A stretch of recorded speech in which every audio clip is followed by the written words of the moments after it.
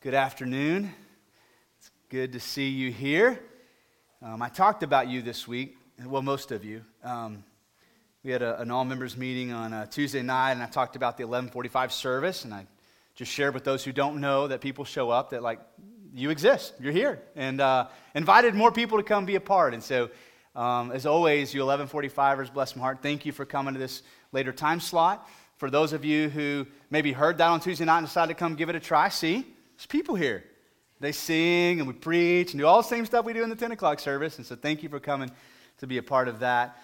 I know it's Super Bowl Sunday, a lot going on. So I've got about 3 hours here and then I'll be done preaching in time for the game. So we're going to be in Isaiah chapter 6 this morning. Isaiah 6, it's in your Old Testament. So if you go to the middle of your Bible, you're going to probably land around Psalms, somewhere around Psalms. If you'll go to the right, just a few books, you'll be in Isaiah. We'll start in chapter 6 in just a minute. So just quickly, we are on the second week of the All-In sermon series. Last year, we spent overall 6 Sundays on All-In. This year, we're only spending 4. So this is the second. And just quickly, I want to just say a couple things on the front end. I'll probably say this every sermon for the series. Just get ready to hear it, okay? So what do we mean by All-In? All-in has very little to do with money, believe it or not, and very little to do with buildings. When we say all-in, what we're talking about is really what we just sang about. This life completely surrendered to God, following wherever He leads. This idea that Jesus has invited us, and He said, if any of you are going to come after me, then deny yourself, take up your cross daily, and then come after me. This beautiful all-in invitation that we're to love the Lord our God with how much? All, our heart, our mind, our soul, our strength, this all-in invitation from God. Now, when we do that, right, even imperfectly when we do that, right, what happens is that transcends into the rest of our life.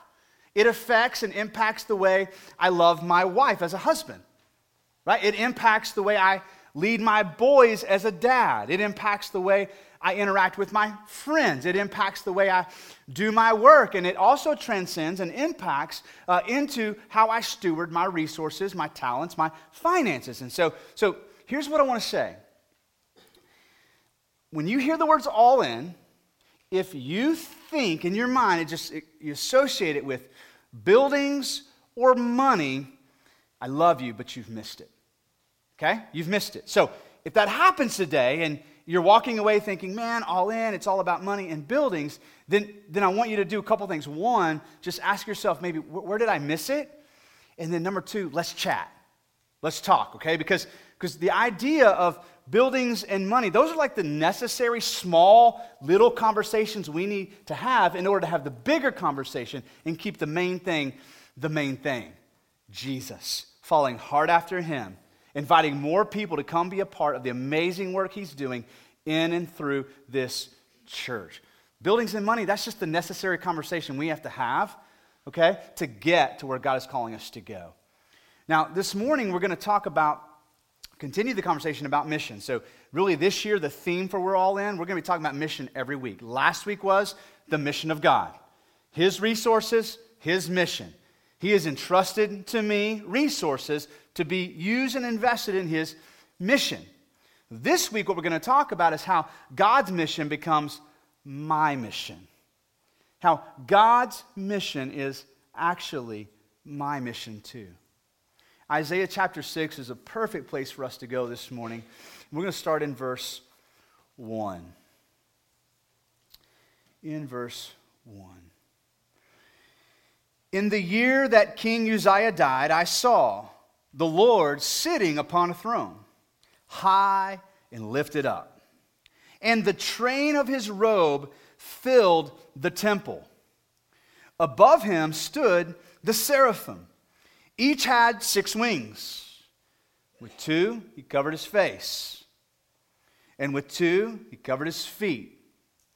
And with 2, He flew. And one called to another and said, Holy, holy, holy is the Lord of hosts. The whole earth is filled with His glory. And the foundations of the thresholds shook, and the voice of him who called, and the house was filled with smoke. And this is Isaiah talking. He says, and I said, now listen to these words, woe is me, for I am lost.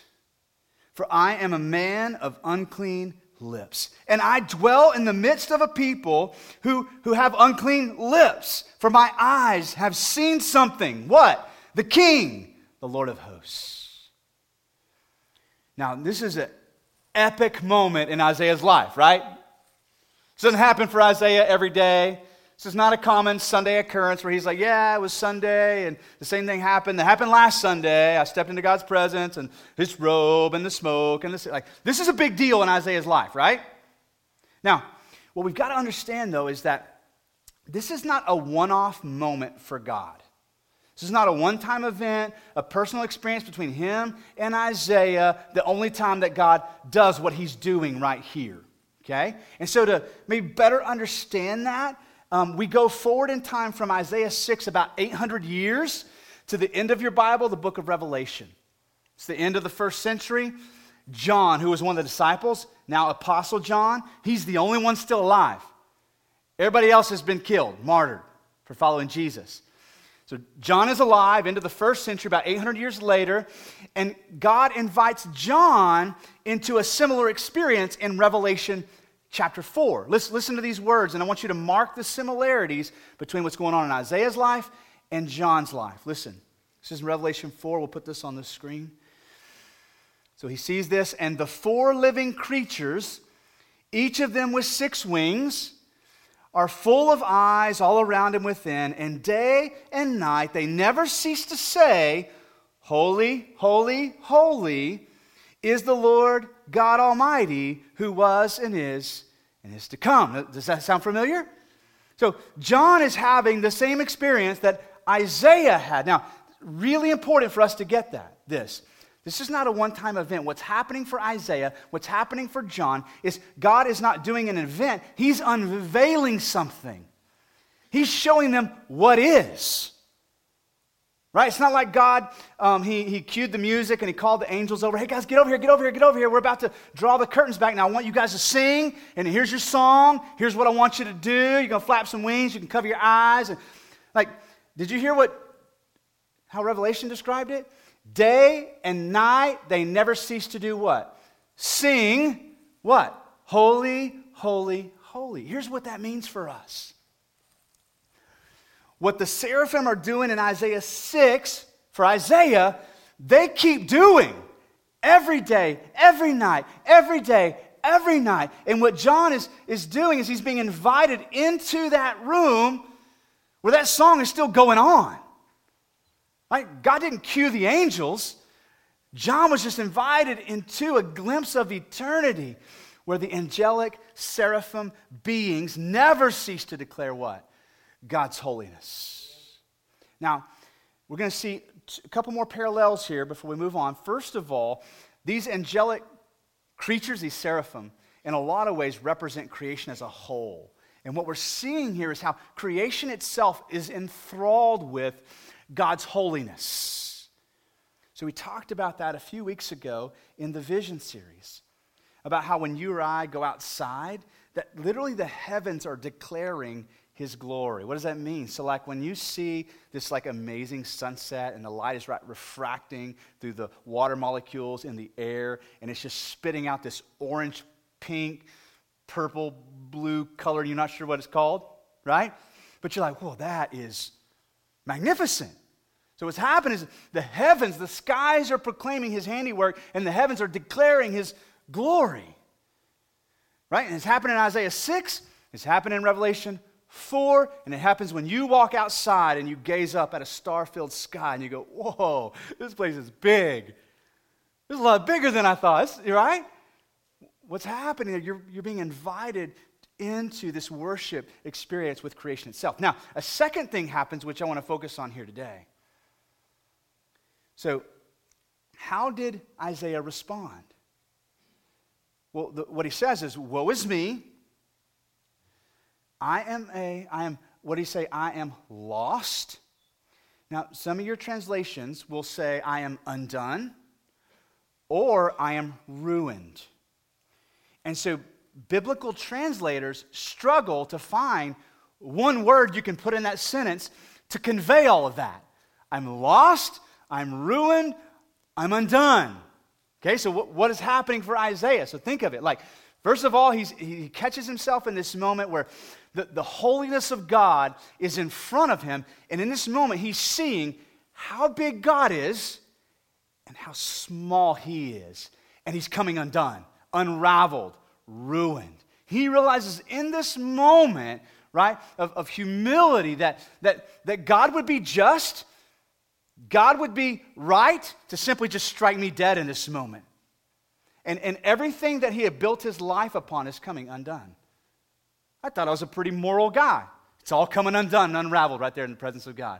I thought I was a pretty good leader. All coming undone and unraveled right there in the presence of God. I thought I was a pretty good husband, a pretty good dad, but not compared to that dad. Not compared to that husband. All of this is coming what? Undone, unraveled, and ruined. And, hear me, that's a good thing. That's a good thing. Same thing happens in Revelation 24. You've got these elders who are there in the presence of what they're seeing. They're seeing the same thing that John saw and that Isaiah saw. And what do? They bow down and they take off the crowns. And they say what? Worthy are you to receive what? We just sang it. Glory and honor and power. What are the elders saying? Holy cow, get this crown off my head. Whoa, that was close. Right? I thought I was worthy enough to wear a crown, but now I'm in the presence of the real king. I can't get this thing off my head quick enough because only he's worthy to receive honor and glory and power. Now, back to Isaiah 6. Creation's enthralled with the holiness of God. The human beings are humbled, right? Humbled. And what does Isaiah do? He repents of his sin. Woe is me. I'm ruined, I'm undone, I'm lost. I am what? A man of unclean lips. I'm filthy. I'm dirty. I'm messed up. And not only that, as I look out at all my fellow Israelites, the whole nation's messed up. We're all lost. We're all ruined. We're all, compared to that, we're a wreck. I'm a man of unclean lips, and I live surrounded by people who have unclean lips. So Isaiah begins to shift towards this repentant heart. Now, look at verse 6 and 7 with me. This is a pretty dramatic moment right here, okay? I'm going to do my best to point this out, but let's try to feel what's happening here. So in verse 6, one of the seraphim takes off. Okay, so I was okay while the seraphim was up there by God, flying above his throne. There's smoke and the trembling of the thresholds, but one of the seraphim flew to me. And he had in his hand a burning coal that he had taken with tongs from the altar. And he touched my mouth and said, behold, this has touched your lips. Your guilt is taken away, and your sin is atoned for. Now, church, listen. There's nothing that I have found anywhere in the Bible that would communicate to us that this was a normal event. Right? That Isaiah would go, he would see the seraphim take off and go, oh, I know what he's doing because I remember what he did for Moses, and so pucker up because here he comes with something hot. Right? This is Isaiah completely floored, completely bowed down, completely humbled, watching this seraphim. I almost read it like this. Then one of the seraphim flew at me. Right? With a hot thing in his hand. And so the seraphim goes to the altar, takes with the tongs this hot coal, puts it in his hand, comes to Isaiah, and touches his lips. And says what? Behold, this has touched your lips. Your guilt is taken away. Your sin is atoned for. This is what we call atonement. Okay? This is also what happened at the cross for you. When you see the brutality, the horror of the cross, the suffering, the bloodiness, what Isaiah will go on to describe, one is of whom men would hide their faces from him. The suffering was so just brutal. Okay, all that's happening on the cross for us is God atoning for our sins. So no longer, right, do we have to wait on the seraphim to show up with the hot thing and touch us with it, right? By faith, we trust in what Jesus did on the cross, and our sins are atoned for. They're paid for. Isaiah was cleansed. Our sins are cleansed, right? Our hearts are cleansed. We are forgiven through Christ. Now, this is really important for us to look at together. So in this moment, really, you've got two things married together in Isaiah's heart: repentance and surrender. Repentance and surrender. And it's so important we leave those married together, okay? In my church journey as a Christian, early on, those two things were separated for me. That's the way it was taught to me. Repentance, become a Christian, and then later on down the road, if you make the team, if you make the cut, God will call you to the ministry, then you do what? Surrender to the ministry. Right? Those two concepts were separated for me. Repentance and surrender. But here in Isaiah's experience, we're going to see they're very much married together in the same epic moment. Repentance and surrender. And I would note this as well. I don't know if you have ever studied the big movements of God in church history. But when you do that, regardless of what continent it's happening on, whether it's here in the United States, or it's happening in Europe, or it's happening in Asia, or in Africa, here's what you can know. When God moves, we call it an outpouring of His Holy Spirit, okay? And we long for that. We want that. But two things accompany the movement of God's Spirit in revival. Guess what they are? Repentance and surrender. Every time, right? So we want to be a church praying for revival, right? Movement of God. Move through this place. Shake the thresholds. Make yourself known. But, well, what do we need to be ready for? Repentance and surrender. So when you ask God for revival, you're also asking God, lead us to what? Repentance and surrender. Two things married together.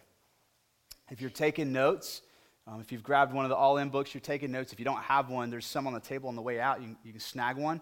But here's the first principle. Encountering the presence of God leads to repentance and surrender. Happened for John, happened for Isaiah. If you're here today and you're a Christian, it happened for you.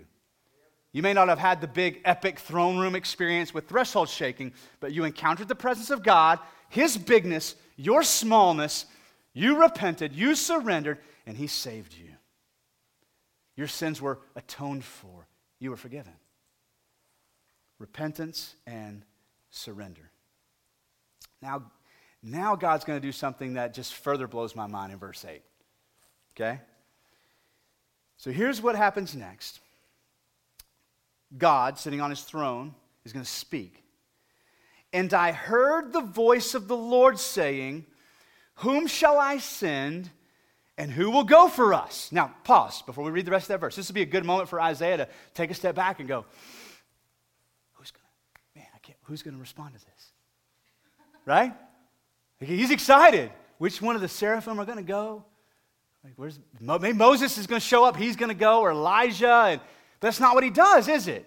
Look at what he does. Who will go for us? Who will I send? Then I said, that's Isaiah, here I am, send me. Bro, you should have kept your mouth shut.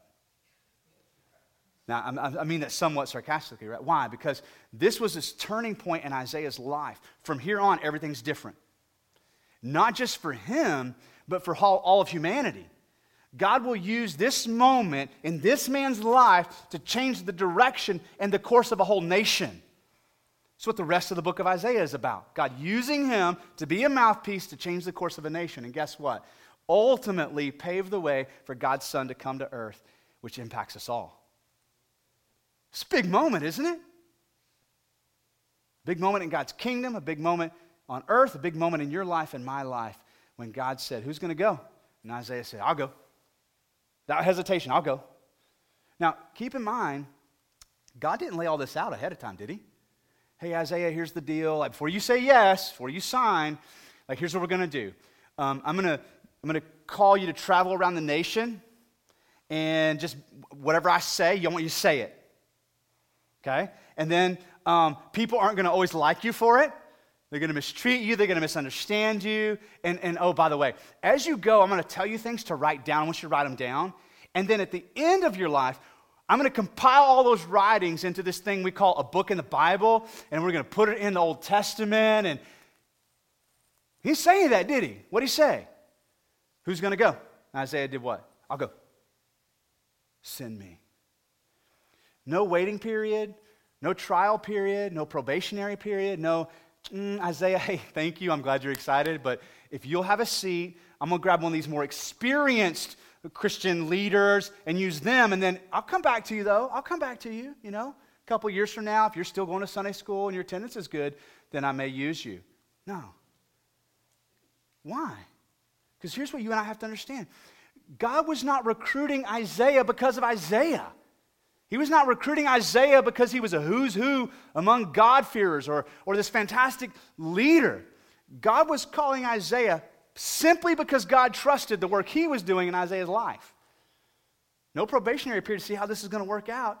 God's like, hey, I'm going to use you today. Well, don't you want to see how things are going to work out? No. Why? Because I'm the one doing this work in Isaiah's life. I don't need to see how he's going to work out because I'm the one doing the work. God trusted his own ability to work in and through Isaiah. And secondly, this is a principle we see all throughout the Bible. God always desires to do through you what he does to you. Old Testament, New Testament. Whatever work God does in your life, he also wants to do that through you, to bend it out to the people around you. Right? God loves you, but he also wants to, what? Share that love with others through you. God forgives you. He saves you. He reconciles you. He redeems you. And what happens when God does that in our lives? Don't we just automatically kind of stir up and well up and I just want to tell other people about this? Oh, man, I wish so-and-so were here. I want them to be a part of this. What is that? That's God's stirring this desire that the work he does in you, he wants to also do through you. And this is what he's doing for Isaiah.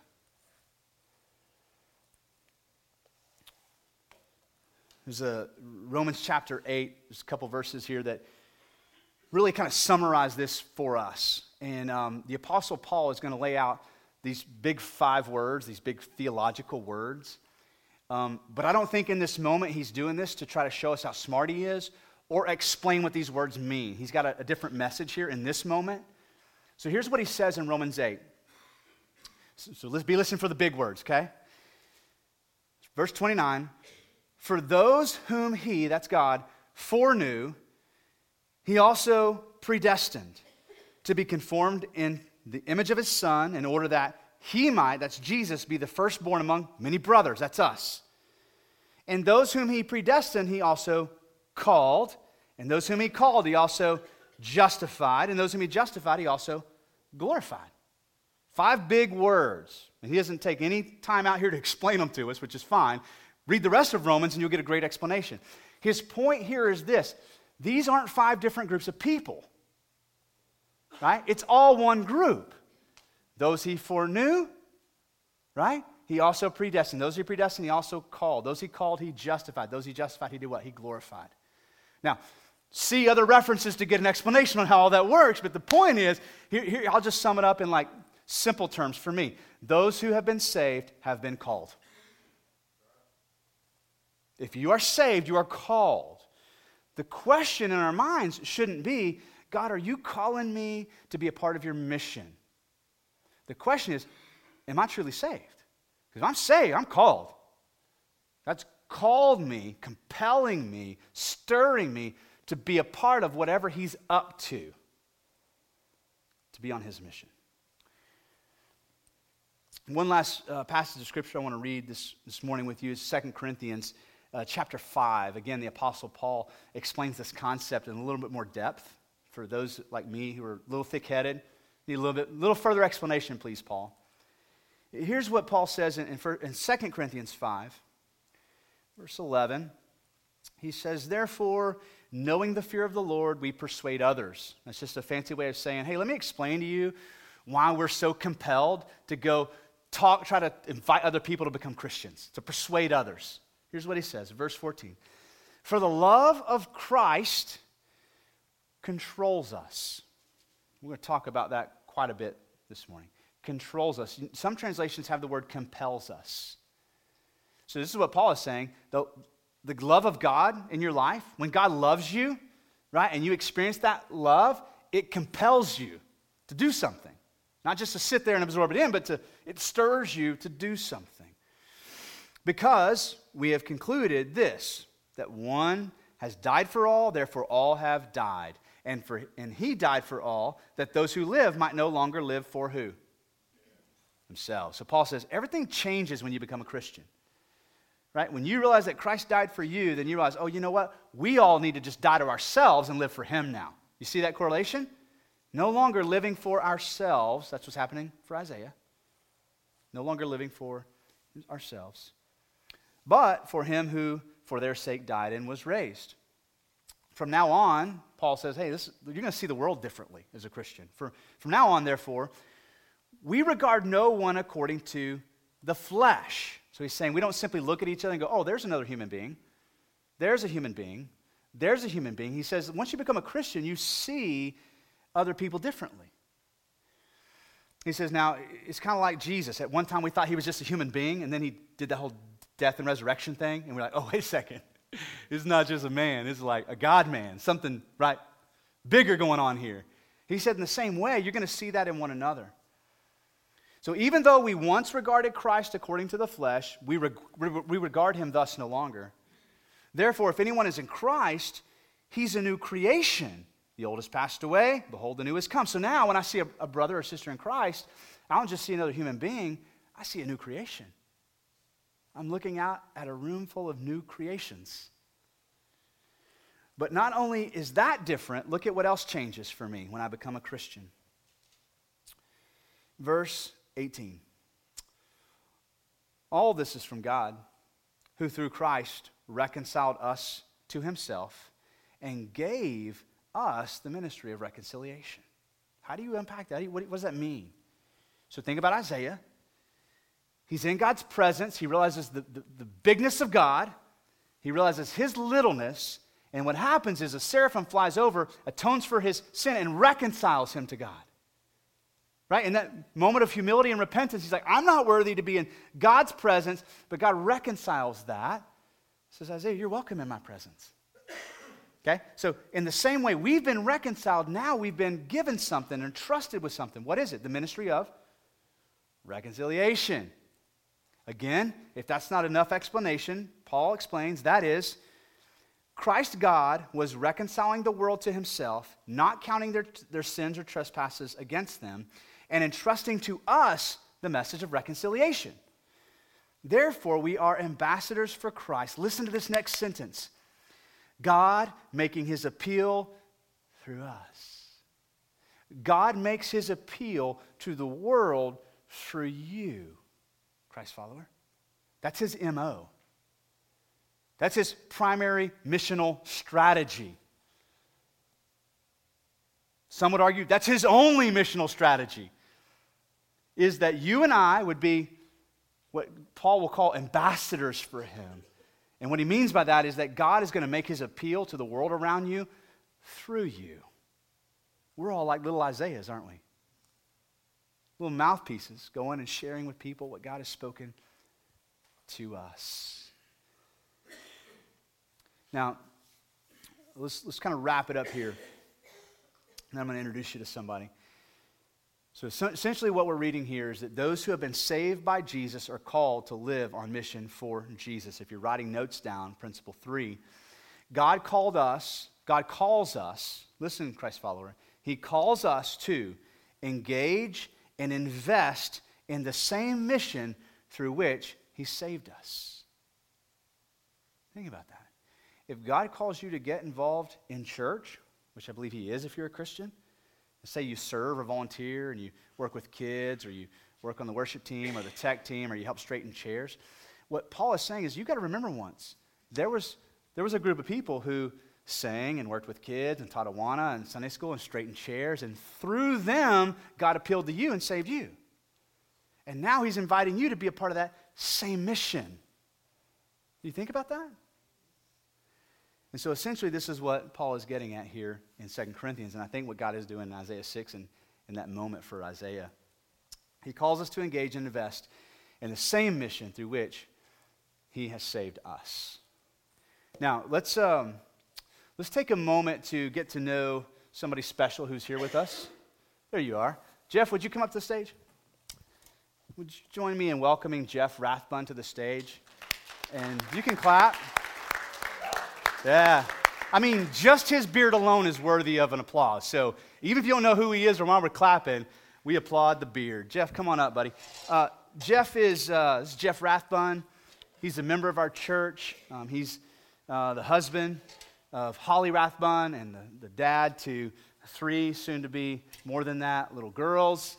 And he's also one of our missionaries. He and his family moved to the Philippines a year ago to engage in the work that we've been doing there.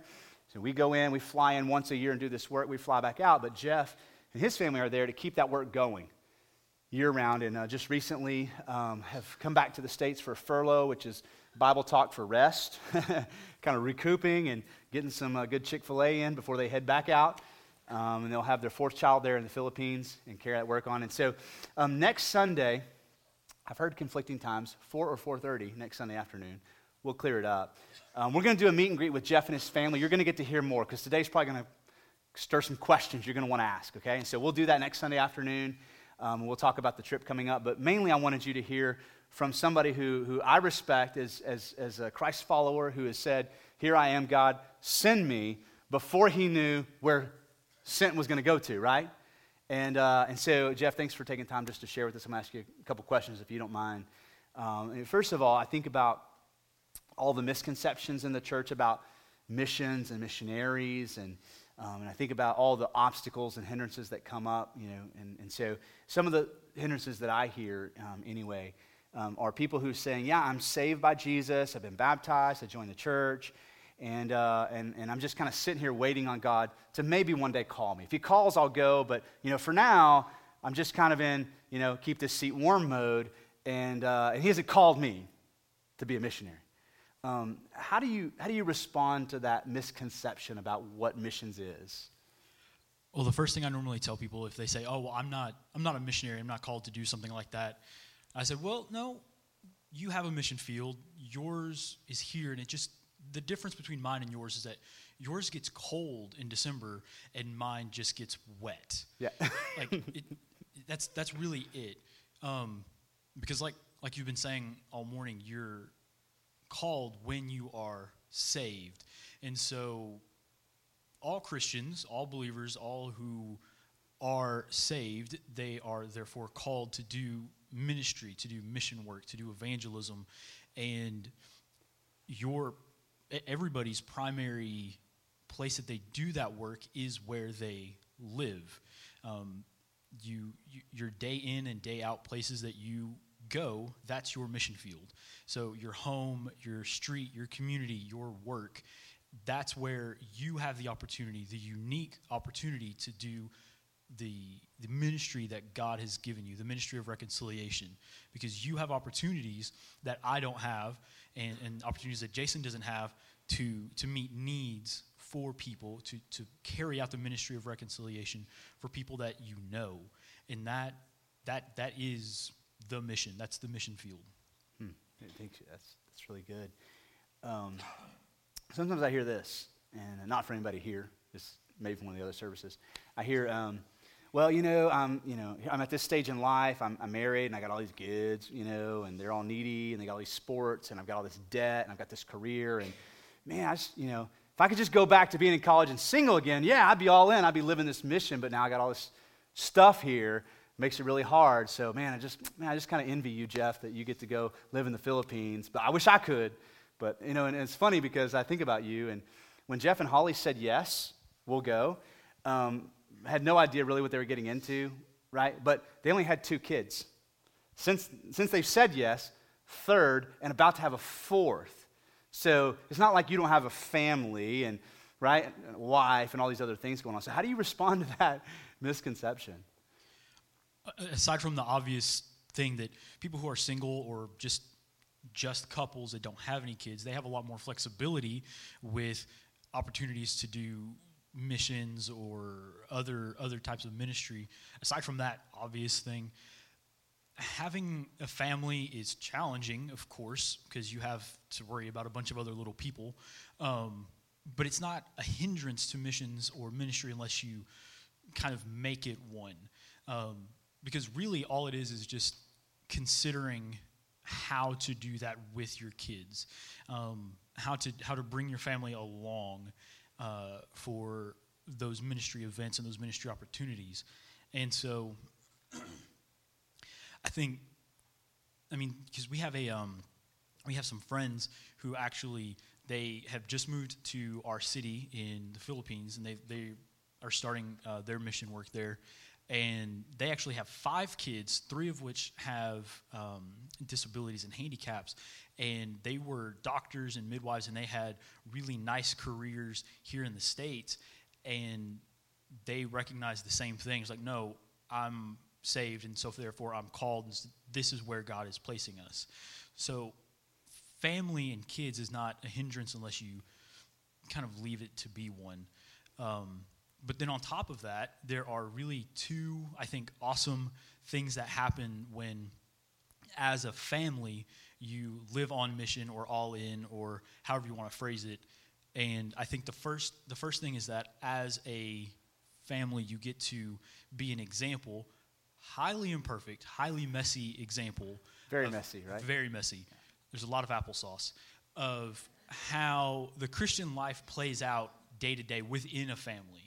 So not only are you showing grace and receiving grace from your spouse, but you're doing the same thing with your kids as you're teaching them, look, this is sin. This is the responsibility that you have towards God to repent of that sin and to do these things. And so as an example to young families or people who are about to become families or people who might be struggling in their family or whatever their situation might be, you are an example of this is what the Christian life is. This is how it works. And it's nitty-gritty, and it is messy, and that's the beauty of it as an example.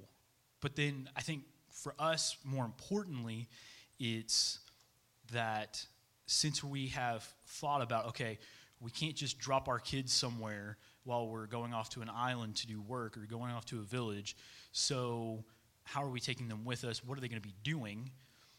I think when we do those things and when we're doing just out and about stuff with our family, we have opportunities. We see opportunities to do evangelism, to do other things and meet needs for people as we see it arise. And as we do that, our kids are seeing us take those opportunities and recognize those moments when we can experience and express the ministry of reconciliation. And in that, they see that it's a habit that's just normal. This is the natural part of the Christian life. This is what you should be doing as a Christian. You don't have to wait till Sunday. You don't have to wait till Wednesday. You don't have to wait till there's a special outreach event at your church. You can do this day in and day out, and then as your kids grow up, that's just normal. That's just life for them. And so I think those are 2, like being an example, and then just the normalizing of the Christian life as one of daily service and evangelism. I think those are 2 big blessings that come from being a family, however big it is. So what I hear you saying is that living your life missionally, if I could use that phrase, is messy. Yeah. So you and Holly don't have it all together? I don't think we, she's saying no, we don't. Okay, right? So it's not about having everything together and then God uses you. It's not about waiting until the kids grow up and get out of the home, then God uses you. It's like, God wants to use me right now, and I love the word you use, like normalize it, right? Or like your kids grow, oh, this is what normal Christ following looks like. I think I love that for sure. Well, thanks for those 2 answers. I mean, I think, and they're good answers, by the way, right? Good answers. That's what you'd expect out of somebody who's been trained, been to seminary, you read some books. I joked earlier, he was born with the missionary birthmark, so expect big answers from, no. But no, just on a real, you're just a man, right? You're just a guy who's a dad and a husband, and so on a personal level, why you do it. I've been there, by the way. It's not easy. No. And I was just there for like a couple of days. Why do you do it?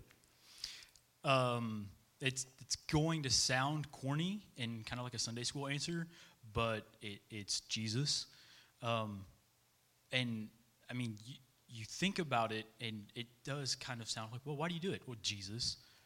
But it's the truth, because like Isaiah, but to a far less dramatic degree, I mean, I've experienced that moment where I've encountered the holiness of God, and I've recognized, man, I'm doomed. I'm a sinner that's condemned before this holy God, and yet he reaches out and he calls me to his salvation, and then in that moment, I want nothing more to do than serve him, to say, yeah, I'll go. I don't know where it is. I don't know what I'm going to be doing, but I'll do it, because he is, I mean, he's worth it. And so, like, that Jesus is it, full stop, all the way. And so, like, that's why you should be doing any sort of ministry work, whether it's here or whether it's in the Philippines. And, like, for us, I mean, we like you. We love the church. No problem. We love the church, but y'all are not why we're in the Philippines. We're not in the Philippines because of the Philippines. We're there because of Filipinos that need Christ, that have not experienced salvation, that haven't met and encountered the holiness of God and recognized that they are undone as well. And so that's why we're doing what we're doing. I love that. You know, when you get to the Philippines, you realize, oh, there are people here. Yeah. Right? And so guess what? When you show up at work tomorrow, there are going to be people there. Right? When you go home this afternoon, if you have a family, there are going to be people there. And that's the point, right? So, man, that's good stuff. Thanks for taking a moment just to kind of share your heart on this topic. And, you know, and next Sunday, he's going to be here with the family. Like I said, in the afternoon, we'll get to hear more. But just wanted Jeff to come just share a little bit about living missionally. So, Jeff, thank you for that. Thank you for your time. And I'm so proud of your beard, man. Makes me jealous. Yeah. Yeah. So here's how we're just gonna wrap up today. We're going to get a chance to listen to a brief video testimony from one of our families, and then the worship team's going to come up and lead us in a song. Okay. And while they're doing that, while the band's up here singing, as always, our prayer partners are going to be around the room, the front, the back. Our prayer and counseling rooms are open. If you're here today and you have not come to that place where you've trusted in Jesus as your Savior, you either don't know what to do or you don't know how to do it, or come grab one of our prayer partners. I know it's kind of nerve-wracking, but listen, don't leave here today without talking to somebody about how to become a Christian. They would love to pray with you. Anything else going on in your life, they'd be honored as well to pray for you for that. And so let me pray. We'll watch a video, and then we'll sing. God, thank you. God, thank you for this very challenging reminder from Isaiah that you don't call people who have it together, people who are qualified. You don't call the best of the best to be your servants and your missionaries. God, you call ordinary, messed up, wrecked up people like us to be your mouthpiece, to be the conduit, God, to be ambassadors. And God, you desire to make an appeal to the world through us. That blows us away, God. God, that's so humbling. And once again, it just further magnifies your goodness and your love for us. So God, thank you for the reminder through Isaiah this morning. God, help us to walk out of here today ready to live the mission. In Christ's name.